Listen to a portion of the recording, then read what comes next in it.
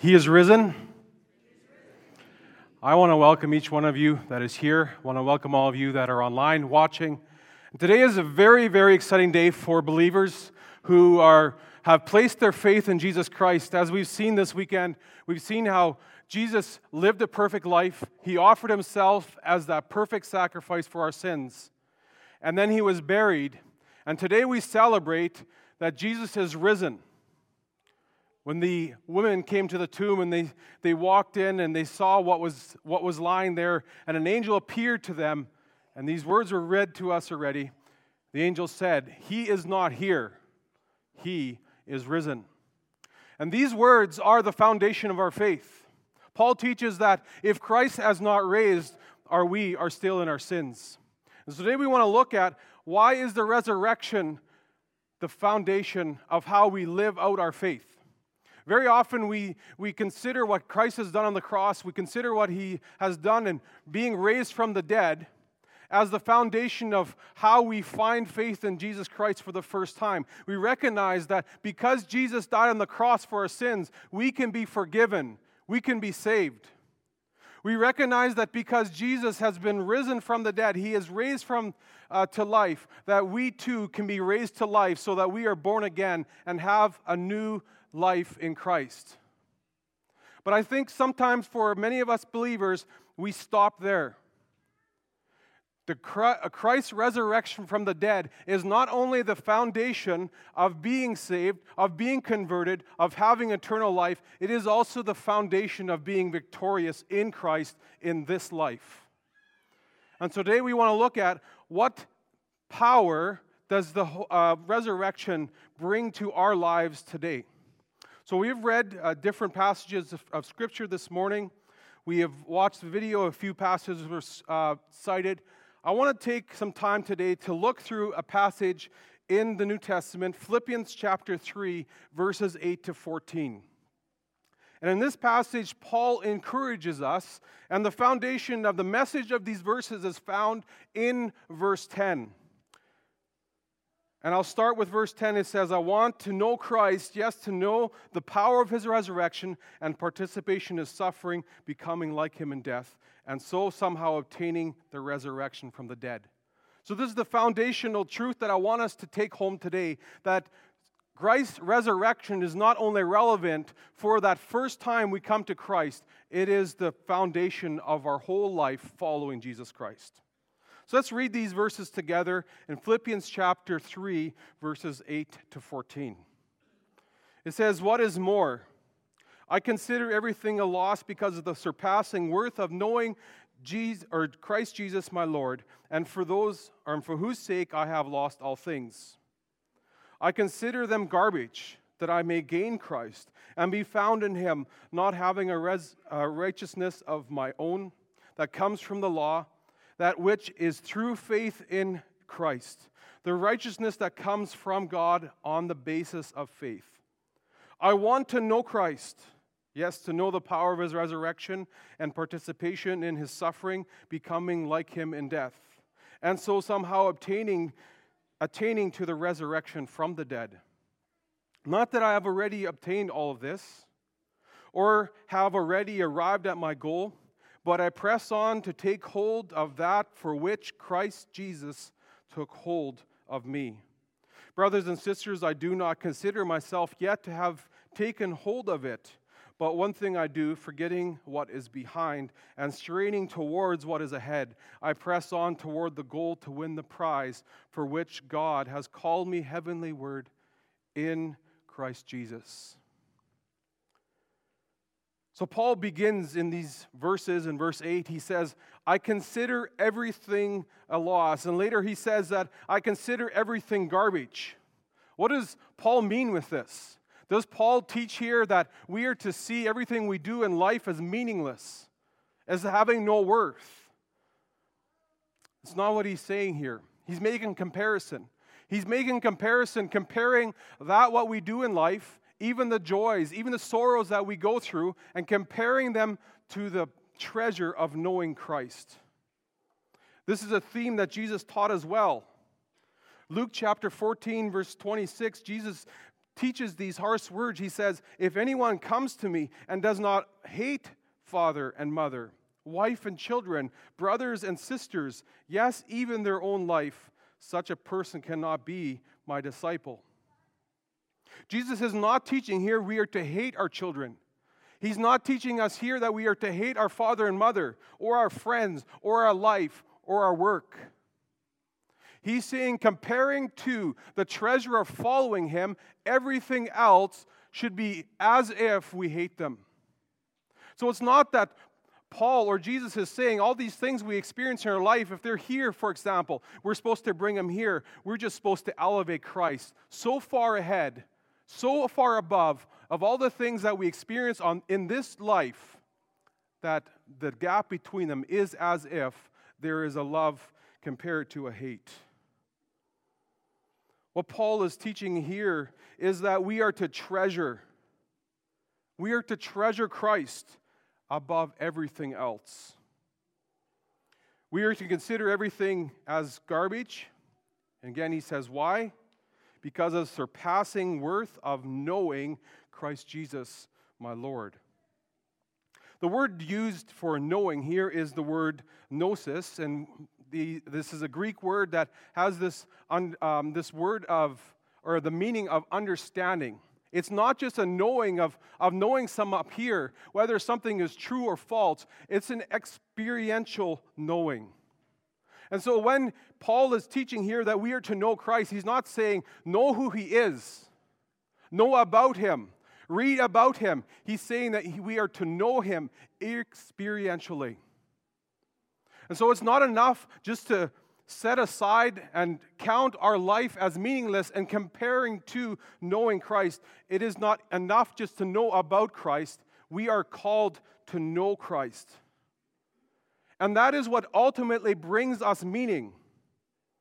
Jesus teaches a parable in Matthew chapter 13, verse 44. And in this parable, he tells about a person who finds a treasure in a field. He says this, the kingdom of heaven is like a treasure hidden in a field. When a man found it, he hid it again, and then in his joy went and sold all he had and bought the field. What Jesus is teaching in this parable, there is incomparable richness in knowing him. Being part of the kingdom of God, living under the authority of Christ, knowing him personally, following him as Lord and Savior, is worth far more than anything we can experience in this life. And again, to this word, gnosis, there's a depth to this knowing. There's a depth to this knowing that is deeper than just knowing information. I'll use an example. I think all of us know that it is very difficult for someone to lose their son or daughter to death. Perhaps we think of someone we know who has lost their 3-year-old or 4-year-old to cancer. We can see that and we can understand that that would be difficult. But some of you who are here have experienced losing a child. And while others know that it's difficult, you know that it's difficult in a much deeper, meaningful way than anyone could ever know it, because you have experienced the loss. And the same is true here of knowing Christ. Those of us who have been surrounded and bombarded, so to speak, with Christianity and biblical truth, we know that we are to experience Christ. And we know there's a richness to it. But those of you who have had Christ sit beside you, in your darkest moments, you know Christ on a much deeper level than anyone could ever speak of. Some of you have experienced Christ on such a personal way, there are no words to compare it to. That is the knowing that Paul is speaking of here. It's not just a knowing that is in the head. It's not just a knowing that we kind of experience in the heart. It's a deep-rooted knowing relationally of Christ. And then he continues in verse 8. He says, I consider them garbage that I may gain Christ. So he talks about knowing Christ, and then he talks about gaining Christ. And here is the invitation of the gospel. It is not just enough to put all other things aside. And in the Bible, we use this word of repentance. It's forsaking our past. But we are also to pursue something. We are to gain something. And what is it that we are to gain? We are to gain Christ. We are to be found in Him. It is in Christ that we obtain our righteousness. Isaiah chapter 61 verses 10 says this, I delight greatly in the Lord. My soul rejoices in my God. For He has clothed me with the garments of salvation, arrayed me in a robe of His righteousness, as a bridegroom adorns his head like a priest, and as a bride adorns herself with her jewels. Those of us who have gained Christ have the righteousness of Christ over us. When God sees us, though we are born into sin, though we have sinned, Christ, because His righteousness is over us, when God sees us, He does not see our failures, He does not see our sin. He sees Christ's righteousness over us. And this righteousness is such that we cannot gain it on our own. We only gain this righteousness of Christ because of Christ. We do not gain it on our own. Isaiah 64 verse 6 reminds us that all of us have become like the one who is unclean, and all our righteous acts are like filthy rags. We shrivel up like a leaf, and like the wind our sins sweep us away. Isaiah is not teaching here that our good works are filthy rags. He is saying, in comparison to the righteousness of God, in comparison to, we could say, the righteousness of Christ, our good deeds are as filthy rags. We are not able to earn it. We are only able to accept it. And this is the good news of Easter. Because of what Christ has done on the cross, we can be forgiven.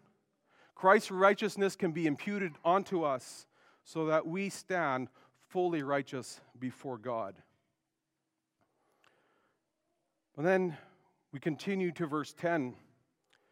And this is the power of this message. This is the power of this sermon this morning. And he continues, says, I want to know Christ. If you have your highlighter, if you have your pen with you with your Bible today, I would love for you to underline this here. I want to know Christ. It does not say here, I want to know about Him. I want to check things out. I want to know Him. We are called to set all other things aside. We are to consider them a loss. We are to consider them garbage, not because they are a loss, not because they are garbage, but because they fail to compare to the riches of knowing Christ. So the question for us this morning is, do you know Christ? Not do you know about Christ, but do you know Christ? John chapter 17, verses 3, Jesus teaches this. He says, now this is eternal life. Eternal life is something that we all want. What is eternal life? He says that they know you, the only true God, and Jesus Christ whom you have sent. Eternal life is knowing Christ. Perhaps our definition of eternal life is shallow. We think of golden streets. We think of all kinds of things. We think of the most beautiful place we could ever think of. But heaven without Christ is no heaven at all. Eternal life without Christ is no eternal life. There is no life apart from Christ. And so Christ is the central character of eternal life. And this is why Paul encourages us. He exhorts us to know Christ. So again, do you know Christ? Do you have a desire to know Christ? And then he continues, he says, yes, he wants to know Christ. Yes, to know the power of His resurrection. What is this power of the resurrection? Paul, in a different place, calls the resurrection power, the same power that raised Christ from the dead, resides in us. So to know the power of the resurrection is to know, first of all, the one through whom this power comes, but it is also to experience it personally in our own lives. I think many times we become discouraged when we see God working in others. Perhaps you're here this morning, you're listening to this online, and your friends talk about this amazing experience they have with Christ. They talk about answered prayer. They talk about victory in their personal life. They talk about these amazing experiences with God, and you're there and it says, I wish that was me. I wish that was me. The message of Easter is not only that we can be saved through the resurrection of Jesus Christ, it is that we can experience the resurrection of Christ every day in our lives now. Why? Because if we are in Christ, we have eternal life, and if we have eternal life, we have resurrection power. Yes, this resurrection power is not fully complete. There is going to be a day when our bodies are resurrected so that our rebirth is complete. But to experience His resurrection power is possible for us today. So what does this resurrection power look like in our life? It is this resurrection power that opens us up for God to speak to us personally. And God speaks to us personally through His Word. But because Jesus is alive, when we open the Scriptures and we read and we hear, it becomes alive. It changes us. It transforms us because Jesus is alive. Resurrection power. Resurrection power is the power of God that changes us into the image of Christ. Jesus is not a dead Savior. He is alive. He is working. He is a way maker. It is the power of God working to transform our hearts to line up with His. Jesus is actively involved through the Holy Spirit in our hearts, transforming us, softening us, emboldening us, transforming us through resurrection power. It is the power of God that multiplies our faithfulness. When we are weak, He is strong. It is the power of God, resurrection power, that makes us bold in sharing the gospel. It is the power of God, resurrection power, that helps us to overcome hardship. And all of these things, if you have Christ, you have power. Not your own power, not somebody else's power, but the same power that raised Christ from the dead. And this is important for us. Too many Christians walk around looking down, discouraged, defeated. Not because they don't have the power to overcome, but because they don't embrace the power to overcome. And this morning, this Easter season, I want us to be reminded that the resurrection is not just so that we can be saved, it is so that we walk in victory. But then Paul kind of switches this, and we kind of wonder, what's the connection here? And then he says, I want to participate in His suffering. He says, in participation in His sufferings, becoming like Him in death. So to understand what he's saying here, I think we need to understand this both theologically and also practically. First of all, and we see how Paul expounds on this in Romans chapter 6, we identify with Christ's suffering and death in the sense that we accept His work on our behalf. We recognize that as sinners, the wages of our sin was to suffer for our sins. The wages for our sin was to die for our sins. And so Christ suffered and died on our behalf so that when we identify with Him, He takes our place. So we understand that theologically. But there's also a practical aspect to this. And that is that we suffer in this life. Perhaps this is through persecution. Perhaps this is just because we live in a fallen world. There are basically two different kinds of suffering in the Scriptures. The first one we see in 1 Peter chapter 4, verses 16. And here it says, however, if you suffer as a Christian, Do not be ashamed, but praise God that you bear his name. It's a type of suffering that many of us who live here in Leamington perhaps don't have a lot of experience with. But it's a type of suffering where we lose everything because we are followers of Christ. I recently returned from a trip to Belize, and in the community that I visited and that I ministered in, the church was full of people who have family that have completely forsaken them because they are followers of Christ. Many of them have lost up to 90% of their customer base because they are followers of Christ. They are suffering because of Christ. But they are experiencing resurrection power, and because they are experiencing Christ, they have gained Christ, they know Christ, it's worth it. The second type of suffering is suffering because we live in a fallen world. Our children get sick. We become sick. We sin. Others sin against us. We hurt others. Others hurt us. And in the midst of this suffering, in the midst of this hurt, in the midst of these questions, resurrection power means that we are overcomers. 2 Corinthians chapter 12, verses 9 to 10 says this. He said to me, "My grace is sufficient for you, for my power is made perfect in weakness. Therefore I will boast all the more gladly because of my weakness, so that Christ's power may rest on me. That is why, for Christ's sake, I delight in weakness, in insults, in hardships, in persecutions, in difficulties. For when I am weak, then I am strong." What is Paul teaching here? He's saying that our life at times is very hard, but he uses the word power twice here. And it's the same power that he speaks of in the Philippians.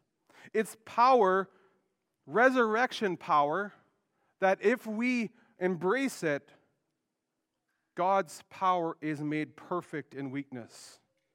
We do not boast because of our strength. We boast all the more gladly because of our weakness. Why? So that Christ's power, resurrection power, may rest on us. It is sometimes said by people that God will never give us more than we can bear. I have often thought of this, and I have searched the Scriptures, and unfortunately, this promise is not found in Scripture. We like to comfort ourselves with this because we don't like the idea as of us ever being asked to suffer in such a way that it is too much for us.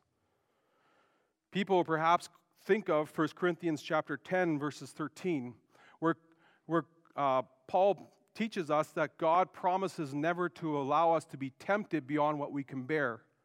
But he provides a way out. But God has never promised that we will not suffer in such a way that is too much for us to bear. God has never promised to keep you from deep pain and hurt. Well, that's not the end of the story. That's not the end of the message.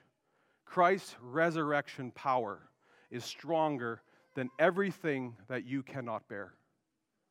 Perhaps you're in a season and perhaps you just found out that someone that you know or someone that you love, or maybe you have found out that you have cancer. Perhaps you just found out for the first time that your spouse has been unfaithful to you. Perhaps that you just heard news that is devastating and you have no idea how you will keep going. We could say perhaps it's too much for you to bear. But because of Christ's resurrection power, you can continue. Can I encourage you today? You will continue because of resurrection power. And then in verses 12 to 14, here's the practical encouragement from resurrection power. Because of the power of the resurrection, we press on. Because of the power we have in Christ and everything we have in Christ, we lack nothing, so we press on. He starts in verse 12, he says, "Not that I have already obtained all of this." It's not as if when we are born again, when we accept Christ and God gives us this new heart and new desires, that we are fully completed. God is in the process of sanctifying us, purifying us, transforming us so that we are more like Christ. That is a process that will continue. Paul states here, it's not as if he has already obtained all of this. In other ways of saying, resurrection power is not for perfect Christians. Resurrection power is for those of us who have not fully arrived yet. And that is for all of us. Paul is often looked to as someone who is a great example of faith, and he is. But here, he admits, and we admit with him, not that I have already obtained all of this. In other words, of saying, not that I have already fully come to know Christ. Not that I have already fully understood and embraced Christ's resurrection power. But yet, we continue and we seek and we are open to what Christ shows us. And then he continues, or I have already arrived at my goal. So in Paul's writing, goal kind of has two parts. First, the end goal is to be faithful until Christ comes back or Christ calls us home. We have not yet reached that goal. We are still on this side of glory and not on the other side. We have not yet reached that goal. Another part of it is Christ being perfected in us, meaning that when we stand before God, our heart, our character, our thoughts, our motives are 100% aligned with Christ. That is our goal. That should be our goal. He says, not that I have already arrived at my goal. And here's another interesting thing that I've observed in my life, and I know many of you who have been believers for a long time have experienced this as well. The closer we get to Christ, the deeper understanding we have of Him, the more we know Him experientially, it is often the more we feel how far we still have to go. So as you are growing in your relationship with Christ, perhaps you think, I thought I knew all of this. I thought I was well on my way. Why am I feeling like I still have so far to go? It is because you are beginning to know Christ and you are recognizing how big of a gap there is from our perfection to Christ. And the deeper you get to know Christ, the more that gap will become obvious. So do not be discouraged by how far you have to go yet. Be encouraged by how far Christ has already taken you, so that we can be encouraged with what Paul tells us next. He says, but I press on to take hold of that for which Christ took hold of me. What does Jesus have in store for you? A life of resurrection power. Because Jesus lives, we can keep going. And when we fail, we can keep going. One of the hardest times to get up and keep going is when we really fail. And we feel like such failures. We feel like we've come so short.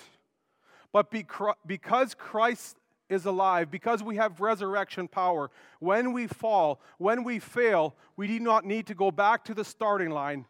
We need to continue in grace in Jesus Christ.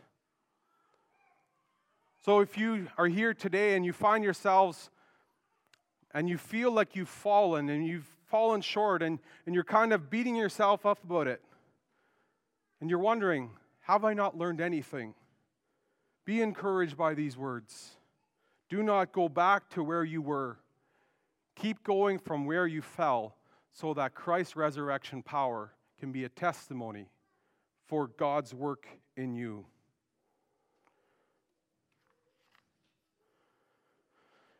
We need to recognize that the life that Jesus calls us to is a life of abundance, is a life of fullness, and is not a life of destruction. Jesus compares the life He calls us to and the life that Satan tries to bring to us in John chapter 10, verses 10. And here He teaches this: the thief comes only to steal and kill and destroy. But I have come that they may have life and to have it to the full.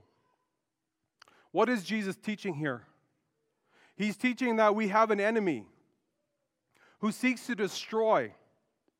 He seeks to break down. He seeks to kill what God is doing in us.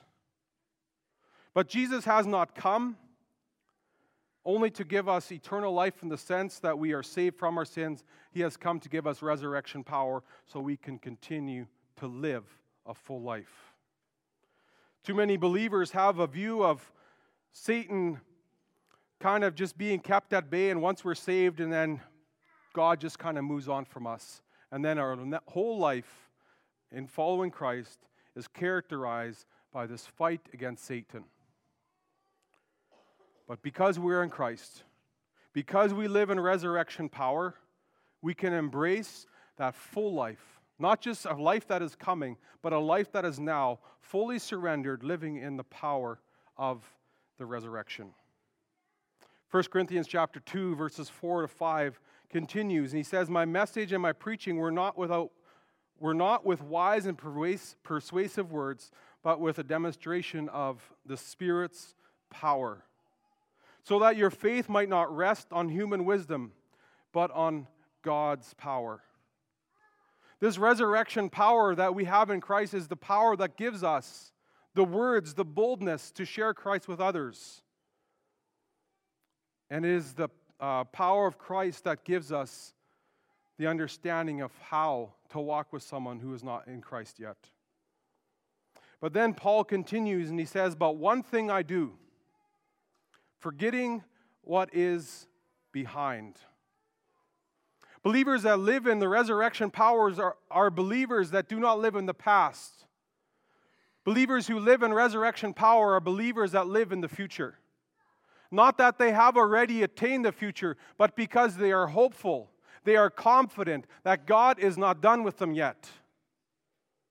We forget what is behind. We live for what is in front of us. An easy illustration for us is just think of driving our vehicle and we're on the 401 and we're driving to Toronto from wherever. How many of us would arrive safely in Toronto if we drove the whole way to Toronto by looking in the rearview mirror? Many of us maybe will be able to find a way to kind of stay on the road, but none of us would get there safely. And I think too many believers live their whole lives with a fascination, a fixation on their past, what God has all saved them from. And they think fondly to the time that Jesus forgave them their sins. They think fondly of their conversion. But the power of the resurrection is a message that we look forward, not back. We forget what God has forgiven us from. Not in the sense that we're no longer thankful for it, but we do not find our identity in it. So, brother and sister in Christ, perhaps before you were an alcoholic. Perhaps before you were living in immorality. Perhaps before you were a liar. But now in Christ, because of resurrection power, you are no longer that. You forget what you were, and you look towards what will come.